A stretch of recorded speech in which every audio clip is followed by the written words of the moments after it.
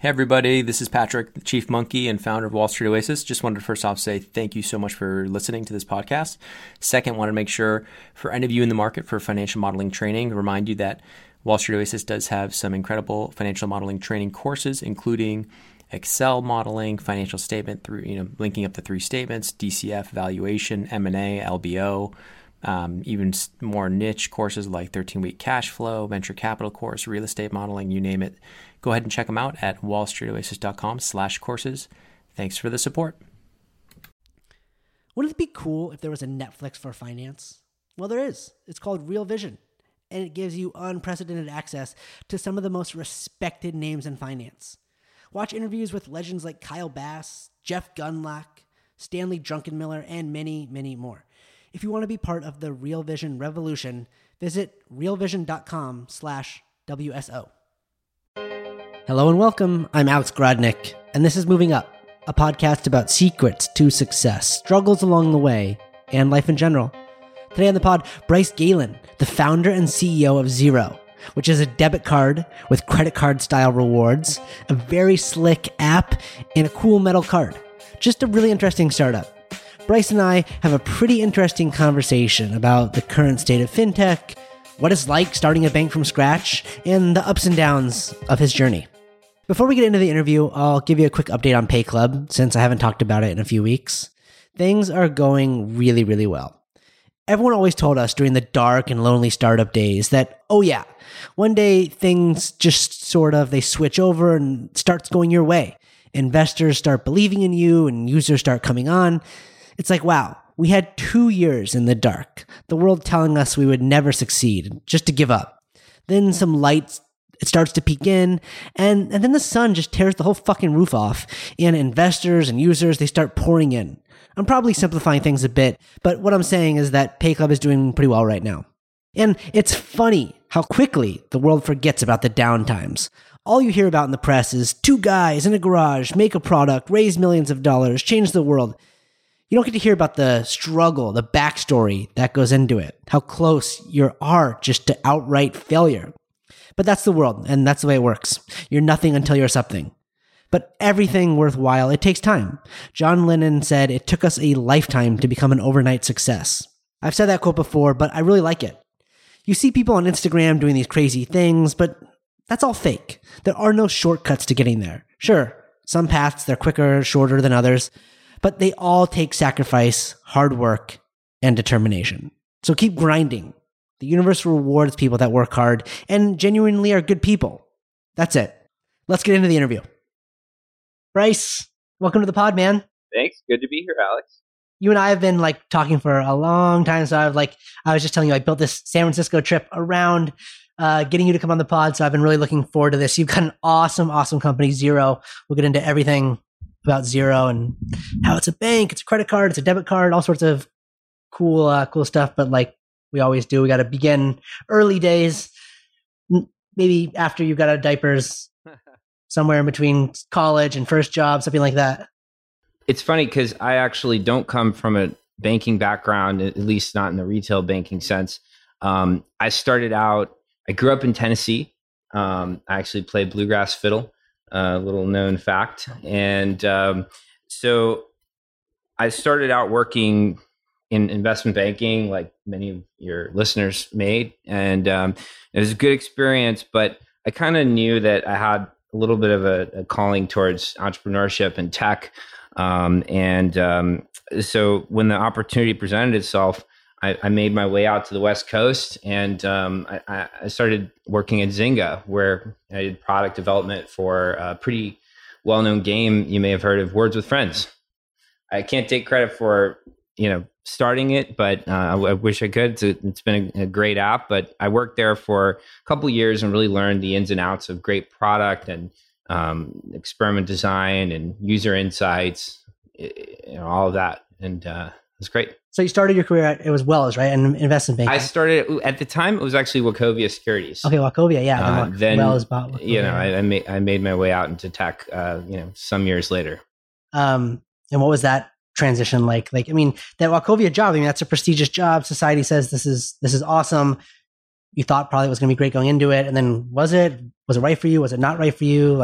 How'd you How was it? Well, yeah. So to really dig back into it, when I was at Wachovia, the strengths for the bank were in large balance sheet, real estate. They were great in real estate.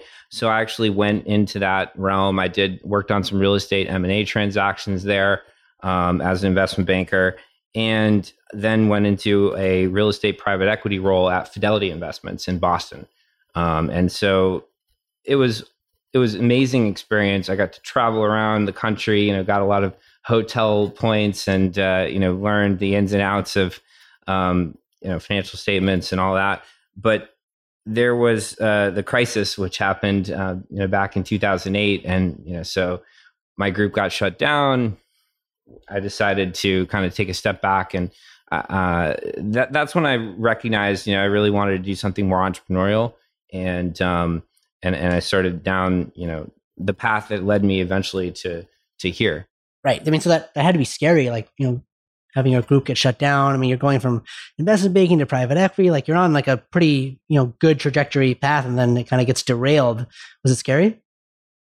It was a little scary, yeah, but I wasn't too intimidated by it because I knew there were other opportunities out there. I knew that there were lots of good things to do, and I think the reason that I decided after the crisis to get into entrepreneurship, I actually started this is crazy story. I got to bring it up. So I started a bar trivia company right after that in New York. I was living there with one of my college buddies, and I started doing bar trivia kind of for fun, just as something to do. And it took off, and it kind of grew into the largest bar trivia outfit in the New York area, Trivia Trist, it was called. So I had at one point 50 hosts like working for me, and I had a payments platform that I built and advertised, and so all that was great. Sold that to the largest bar trivia outfit in the country called Geeks Who Drink. Believe it or not, there's a little industry there, and so I did that. But what kind of got me down that path is just knowing that to really thrive in the investment banking world, it's all about cutting these cutthroat deals and about just aggressive negotiations and all that. And I knew that I could kind of do that sometimes, but it wasn't really my core personality. It wasn't going to be my key strength. I'm not like this Trump style, wheeler dealer type guy. And so I really, the more introverted side of me was like, I like looking at data and, drawing insights from studying behavior through another lens than just being, in the negotiation all the time. And so that's what made me look at tech. And at the time, there were other great companies taking off. Facebook was taking off. It was a little earlier for Uber, but I saw these other early success stories coming out of the Valley, and I thought, hey, there's opportunity there. It's a fit for my personality, and I had a CS background as well from undergrad. So I said, hey, let me go west and sort of see what's out there. And it's been a great decision for me. Yeah. So how do you get that job at Zynga, where you're like selling it as like, hey, I started this bar trivia business, and now you're like in games, and there's some similarities here, or they liked your investment banking skill set, your CS background? Like, what was it? Well, it all kind of came together. I mean, it turns out I didn't really realize it at the time, but when I was building Trivia Trist, I was doing a lot of product management type stuff without really knowing it.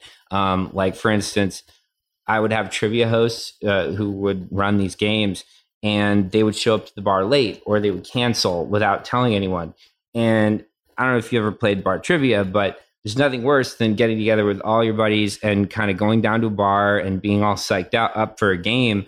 And then, you order drinks, whatever. And then all of a sudden the bar manager says, sorry, trivia is canceled. It's a letdown, right? So I figured out how to incentivize hosts to be on time and to run the game, created like some penalties and incentives where the host would actually have to pay. Their pay would be docked if they canceled last minute.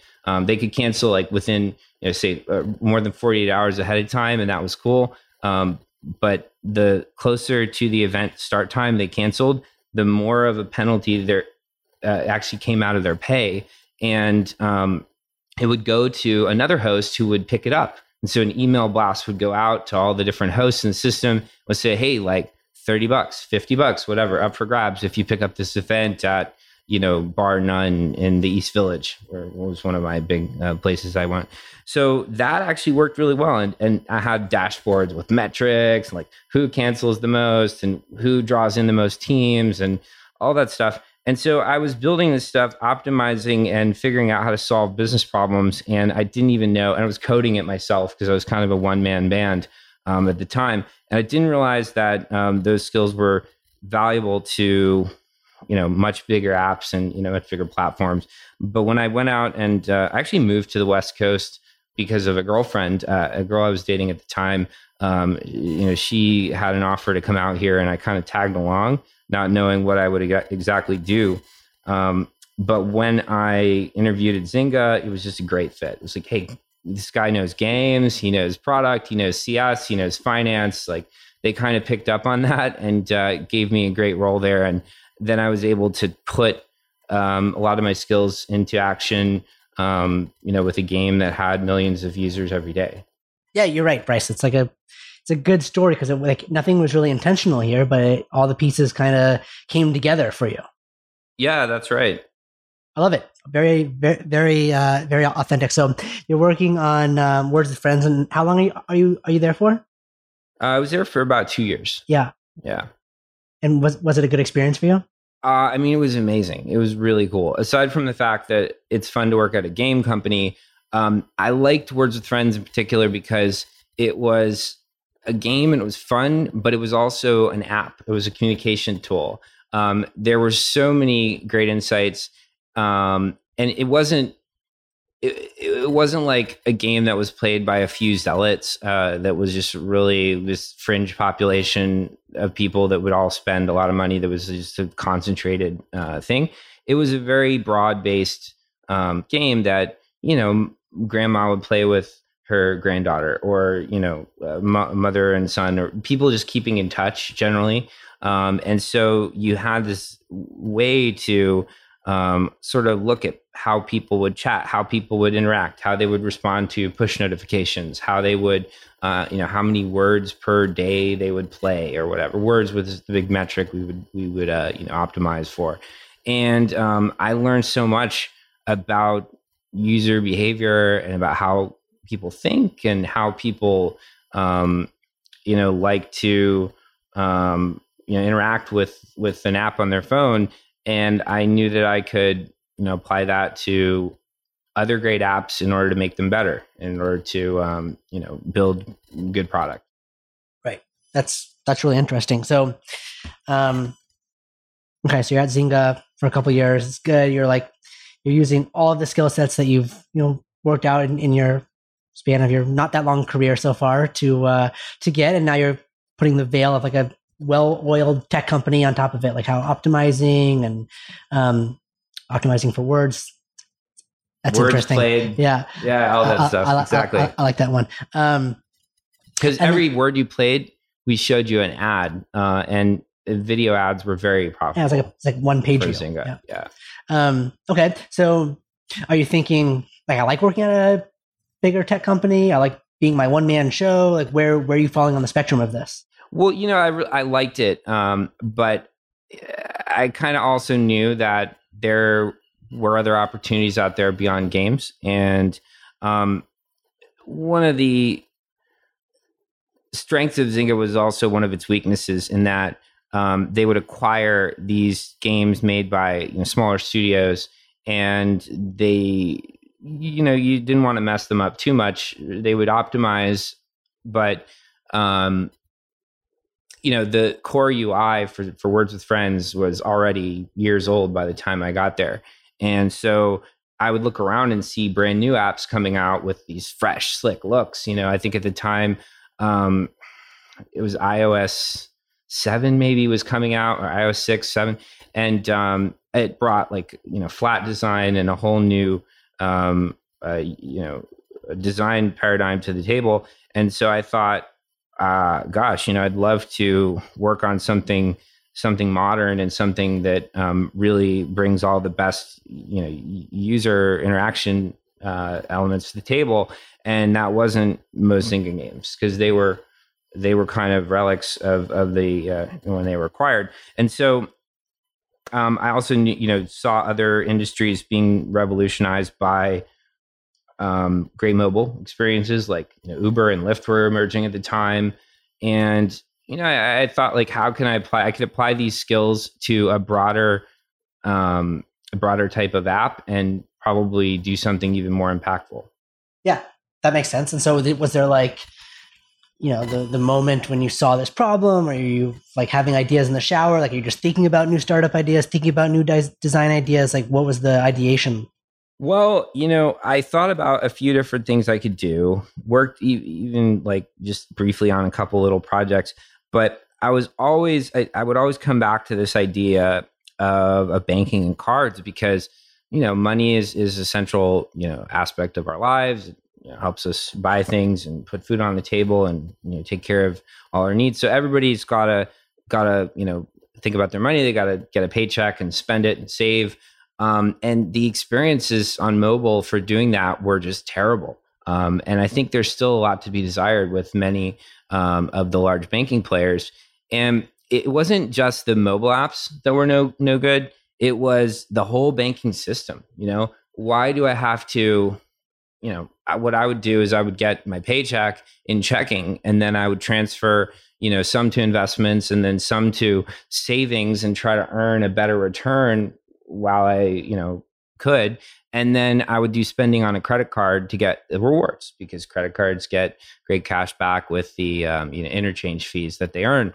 And then at the end of the month, I would auto pay my credit card, but I'd, need to just make sure that I had enough in my checking account to kind of make sure the auto pay went through. So it was a little bit of a game in and of itself of moving money around and just kind of keeping tabs on things.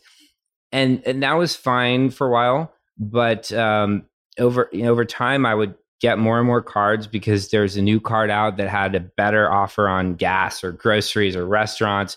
And so I had like 10 cards, and I'm like using these different apps and spreadsheets and trying to optimize everything. And it gets to be so tiresome. And finally, at a certain point, I was like, all right, I can't keep up anymore with what the latest, card is that I'm supposed to use. And, the apps are pretty, they leave something to be desired. And so I thought, what if I could just design a simple, beautiful app that would allow me to have one card that gave me the highest cashback rate across the board. My deposits would earn the highest interest rate, and I wouldn't have to play the games of moving all the money around. It would just, work in one spot. And of course, I still have my investment portfolio. And if I had a mortgage or student loans, that would be aside from it. But day-to-day spending wise, I felt that there was a lot of room to build a better experience. And so I set about researching and trying to figure out if that was possible and, how to do it. And that's really where Xero was born. I mean, you're right. Like, that's the way it should be. And you see the way it is. And there's all these like huge old companies that have done checking accounts and savings accounts and credit cards and debit cards. And it's like, okay, great. Like, I get why that makes sense for your business, but like, how does that make sense for me? That's not how I think about things. I think about it in how you're describing it. Like, I have some money. I want to spend some money and save some money. I want to like make it easy for me. But these are like, that's like a pretty big problem to solve. So like, how'd you start out? Were you like just Googling, like, can I start a bank? Like, I definitely did Google that at least a few times. So it's a really tough space to get your arms around because a lot isn't written down. And the big banks kind of like that. Chase isn't going to open up, or Bank of America, their playbook and just, put it online for everyone on Reddit to see. So what I really had to do was I needed to sit down and take meetings one at a time with friends of mine. And thankfully I had some friends who were in banking, from my earlier part of my career. And so, okay, thanks, Suri. So I basically set about just looking on LinkedIn and seeing who I knew that was in the industry and setting up like coffee chats and drinks with them. and got to the point where I started to piece together a way that I could make this work.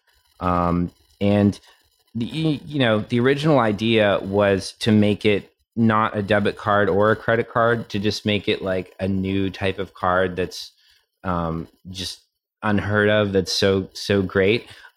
But it turns out that the regulatory frameworks are still pretty rigid.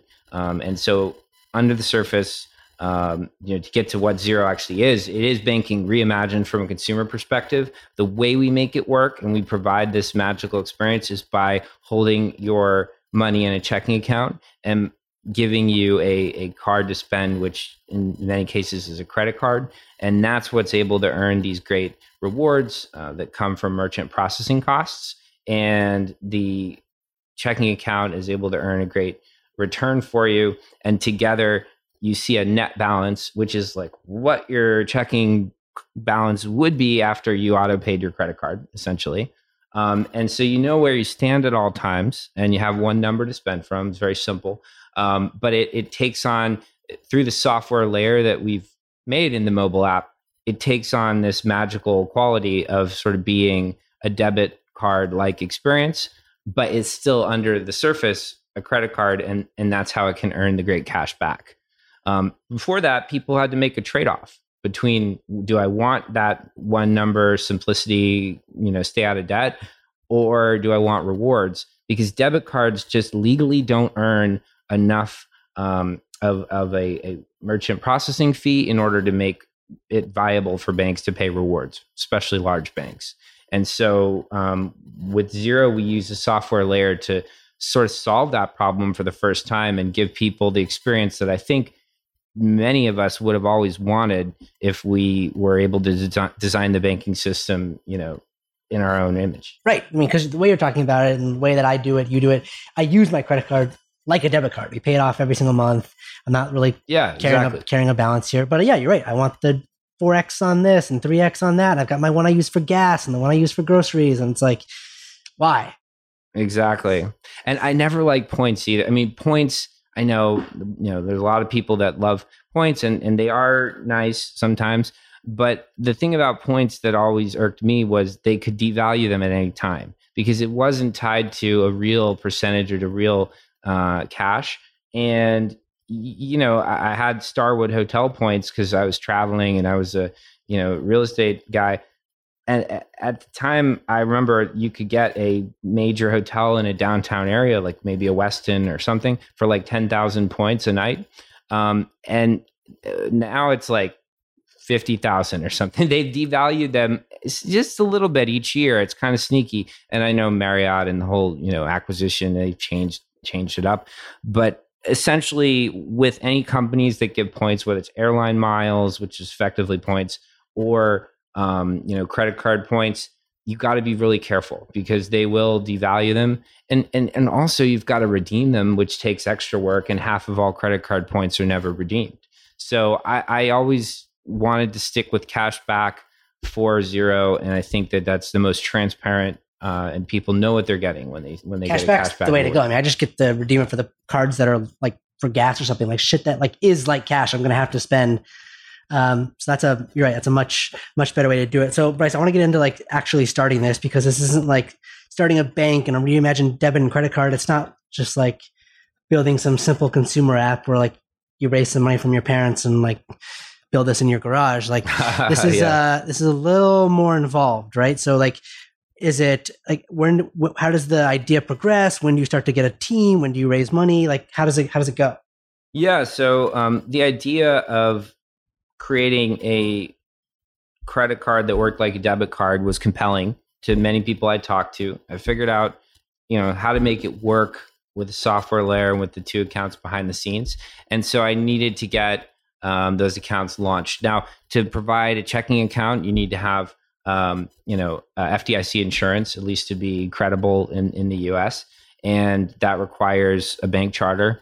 To issue a credit card on MasterCard or Visa or any of the major credit networks, you've got to have a bank charter as well in order to become a member of one of these associations. And so essentially my option was get a bank charter or partner with a bank.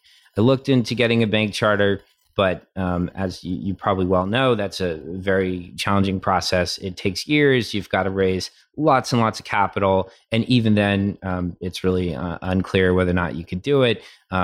Maybe someone with a lifetime of banking experience and just mountains of cash and a huge executive team with them also experienced could go down that path.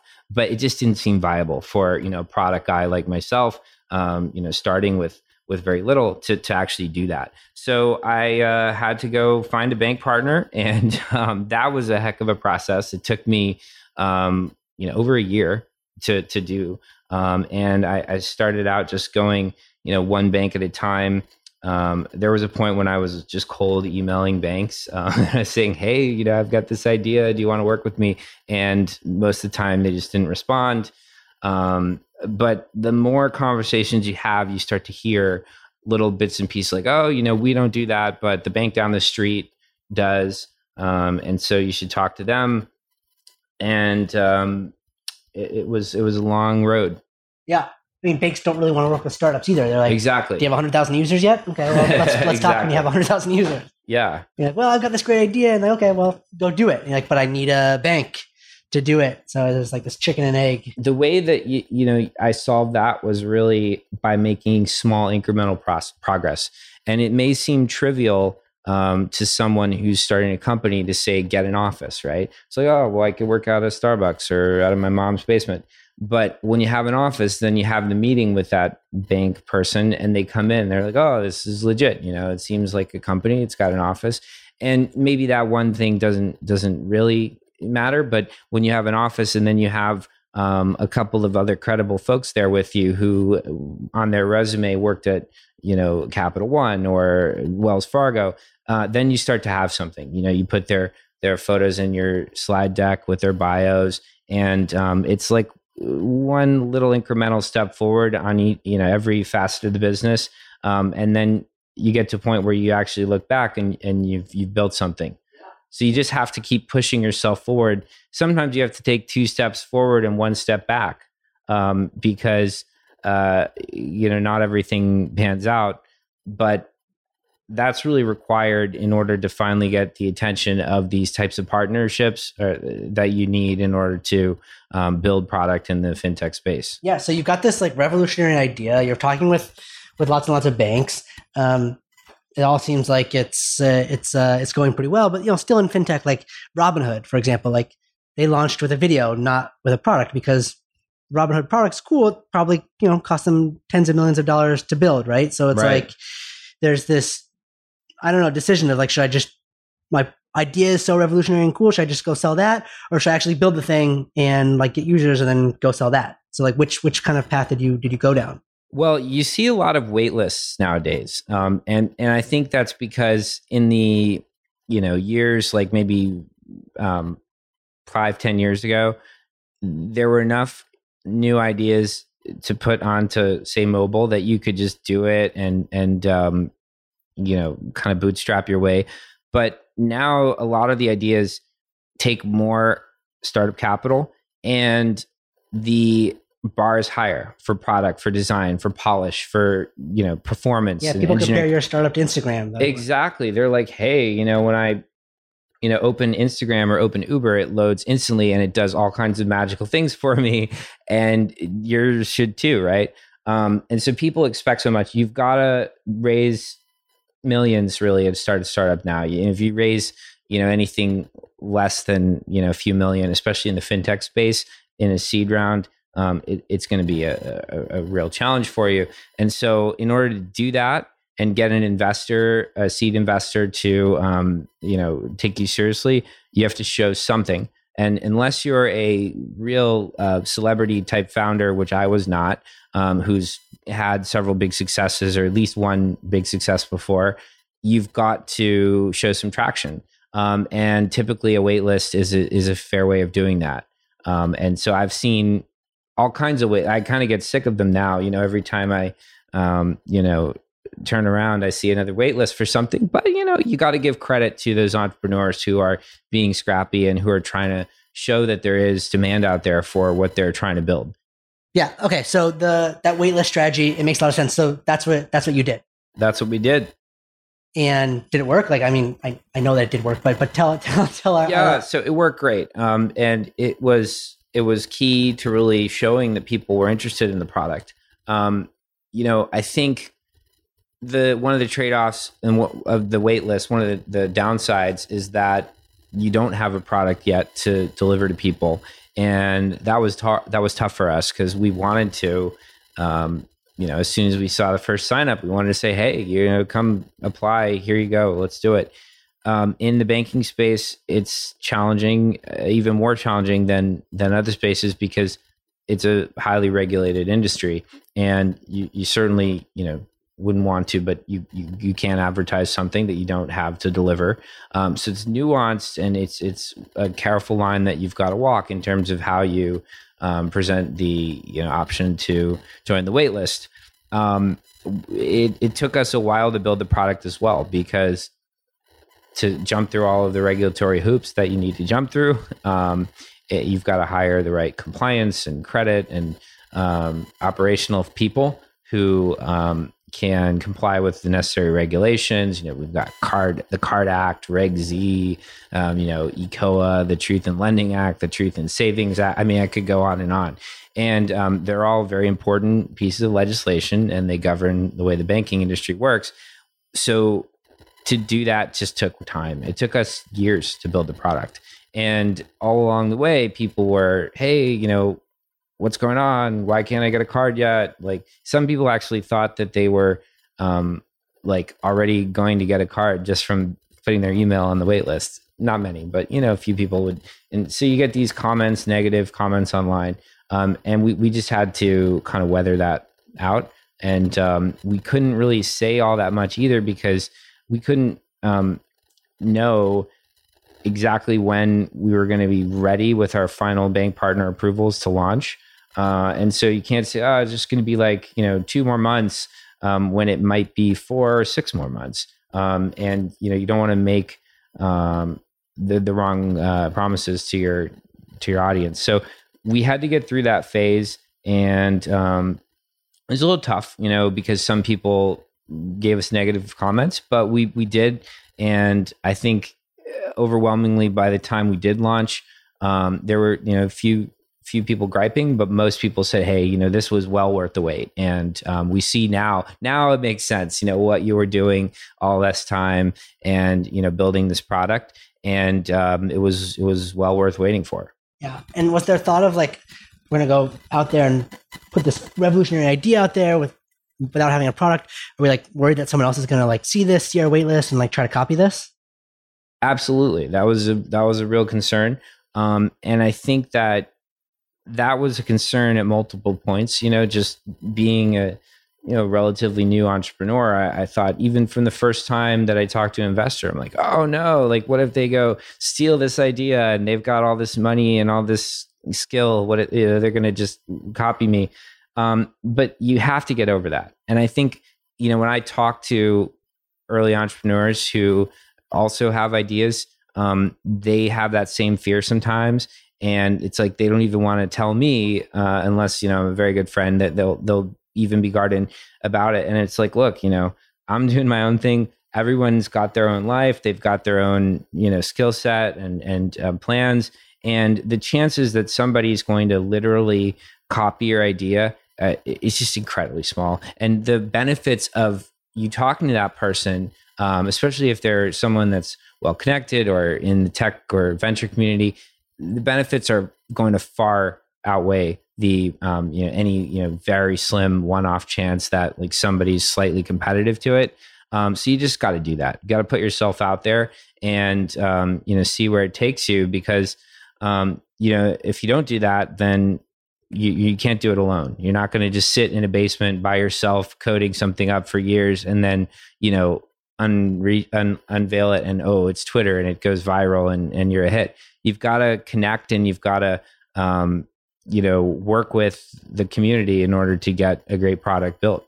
Yeah, I mean, I found that startups are just so incredibly difficult that unless you have the crazy passion that you're the only person on earth that has that for solving this problem, like, no, it could be the greatest idea ever, and no one's going to be able to just knock it off. It's just too difficult for the most part. Absolutely. Okay, so Bryce, 2 more questions. The first one's about advice. You're talking to your younger self. You're talking to someone, trying to find their place in the world. They're still at Wells Fargo, and maybe it's not quite right for them. They like startups, and maybe they want to do something. Do you tell them, like, go get a bunch of experience and then do a startup? Just try your startup right now. Like, go to business school. What do you think is like a piece of advice that you could give someone like that? Well, I didn't go to business school myself, so I can't really comment on that. I think there are some people for whom business school is valuable. My co-founder, Joel Washington, he went to business school at Stanford. He had a great experience there. But I think the best experience is to work at a successful tech or product-oriented company. Wall Street consulting, it's still valuable, I think, for sure. And if you're doing that, then hats off to you. I'm sure learning plenty. But working at we have a guy, our chief marketing officer, was at Capital One, the head of their performance marketing group. Before that, he worked at Living Social, right? So pretty successful. Not Uber, right? But still a startup that did big things in its day.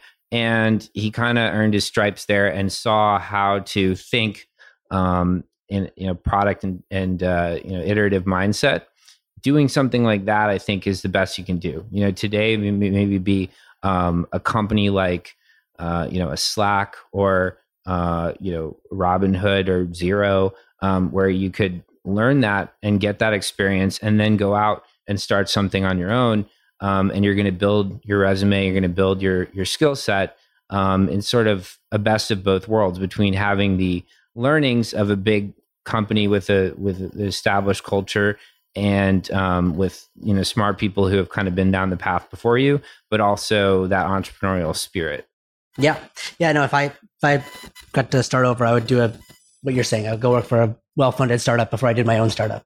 Starting your own thing right out of the gate is just, it worked for Mark Zuckerberg, but I think it's too rare. And especially now that the bar is higher, as we mentioned before, it's just unlikely to succeed. And I think for every one success story you have coming out of a dorm room, you probably have hundreds of not success stories. And so I think don't go the big company route and just, grind away trying to climb the corporate ladder in some, corporate campus somewhere, but go kind of middle of the road and get aggressive and, negotiate a good salary and equity package and kind of surround yourself by smart people and tackle big problems and work really, really hard too. The other, I'm kind of just rambling now, but another thing that I see with new folks starting out in their career is like, there's so many distractions nowadays that you can pursue. And, you can have a great social life and go to music festivals and be like a nice, millennial Gen Z living this great life, kind of traveling, whatever. And all that stuff's a lot of fun, but you have to buckle down and work hard and really put in the time to really truly get the most out of, an early role in your career and sort of set the trajectory that you're a real hardworking person that's, going to get well referred by your peers and your colleagues. And that's how you get the most out of a role and really set yourself up for success. I love it, Bryce. Last question here. I always talk about providing value. Don't just go out there and say, give me this, can I have that? Find a way to provide value. So how can the listeners of this podcast provide value to you, to Xero, anything? Yeah, I think providing value is about being able to straddle the line between hard work and thoughtful insight. If you're somebody who can look at the data and look at the world around you and make great insights, but then you just don't have the wherewithal or follow through to actually act on them, then you're going to be, an interesting academic or blogger maybe, but you're never going to really put them into action and start generating value or start a startup or build a product or whatever that's impactful. If you're somebody that just works really hard and kind of grinds and hustles and will just run towards anything, then that could be useful in some contexts, but a lot of times you'll just waste your time running in the wrong direction. So I think it's the ability to kind of know when to put in the work and when to stay up all night crunching the data because you're really onto something, but also when to shift focus and look somewhere else. If you can pivot back and forth and have both aspects of that in your personality, I think you could be unstoppable. Because a lot of people I see are either one or the other, and ultimately those folks, they can never seem to stand on their own and really lead great endeavors because they're always reliant on other people, or they always have some excuse like, oh yeah, well this could work if I just had the horsepower to do it, vice versa. So I think that finding that balance for yourself in your career will make you a rock star. Cool. Well, Bryce, I'll let you leave with the last word about how people can find Xero and get sign up on the wait list. There's still a wait list, right? And then we'll wrap it up. But this was great speaking with you. Thanks a lot, Alex. I had a lot of fun. Good talking to you too. All right. Thanks, man. Thanks for listening today. If you like Moving Up, the best way you can support us is by telling your friends, helping us grow, and leave a review on iTunes. Thanks.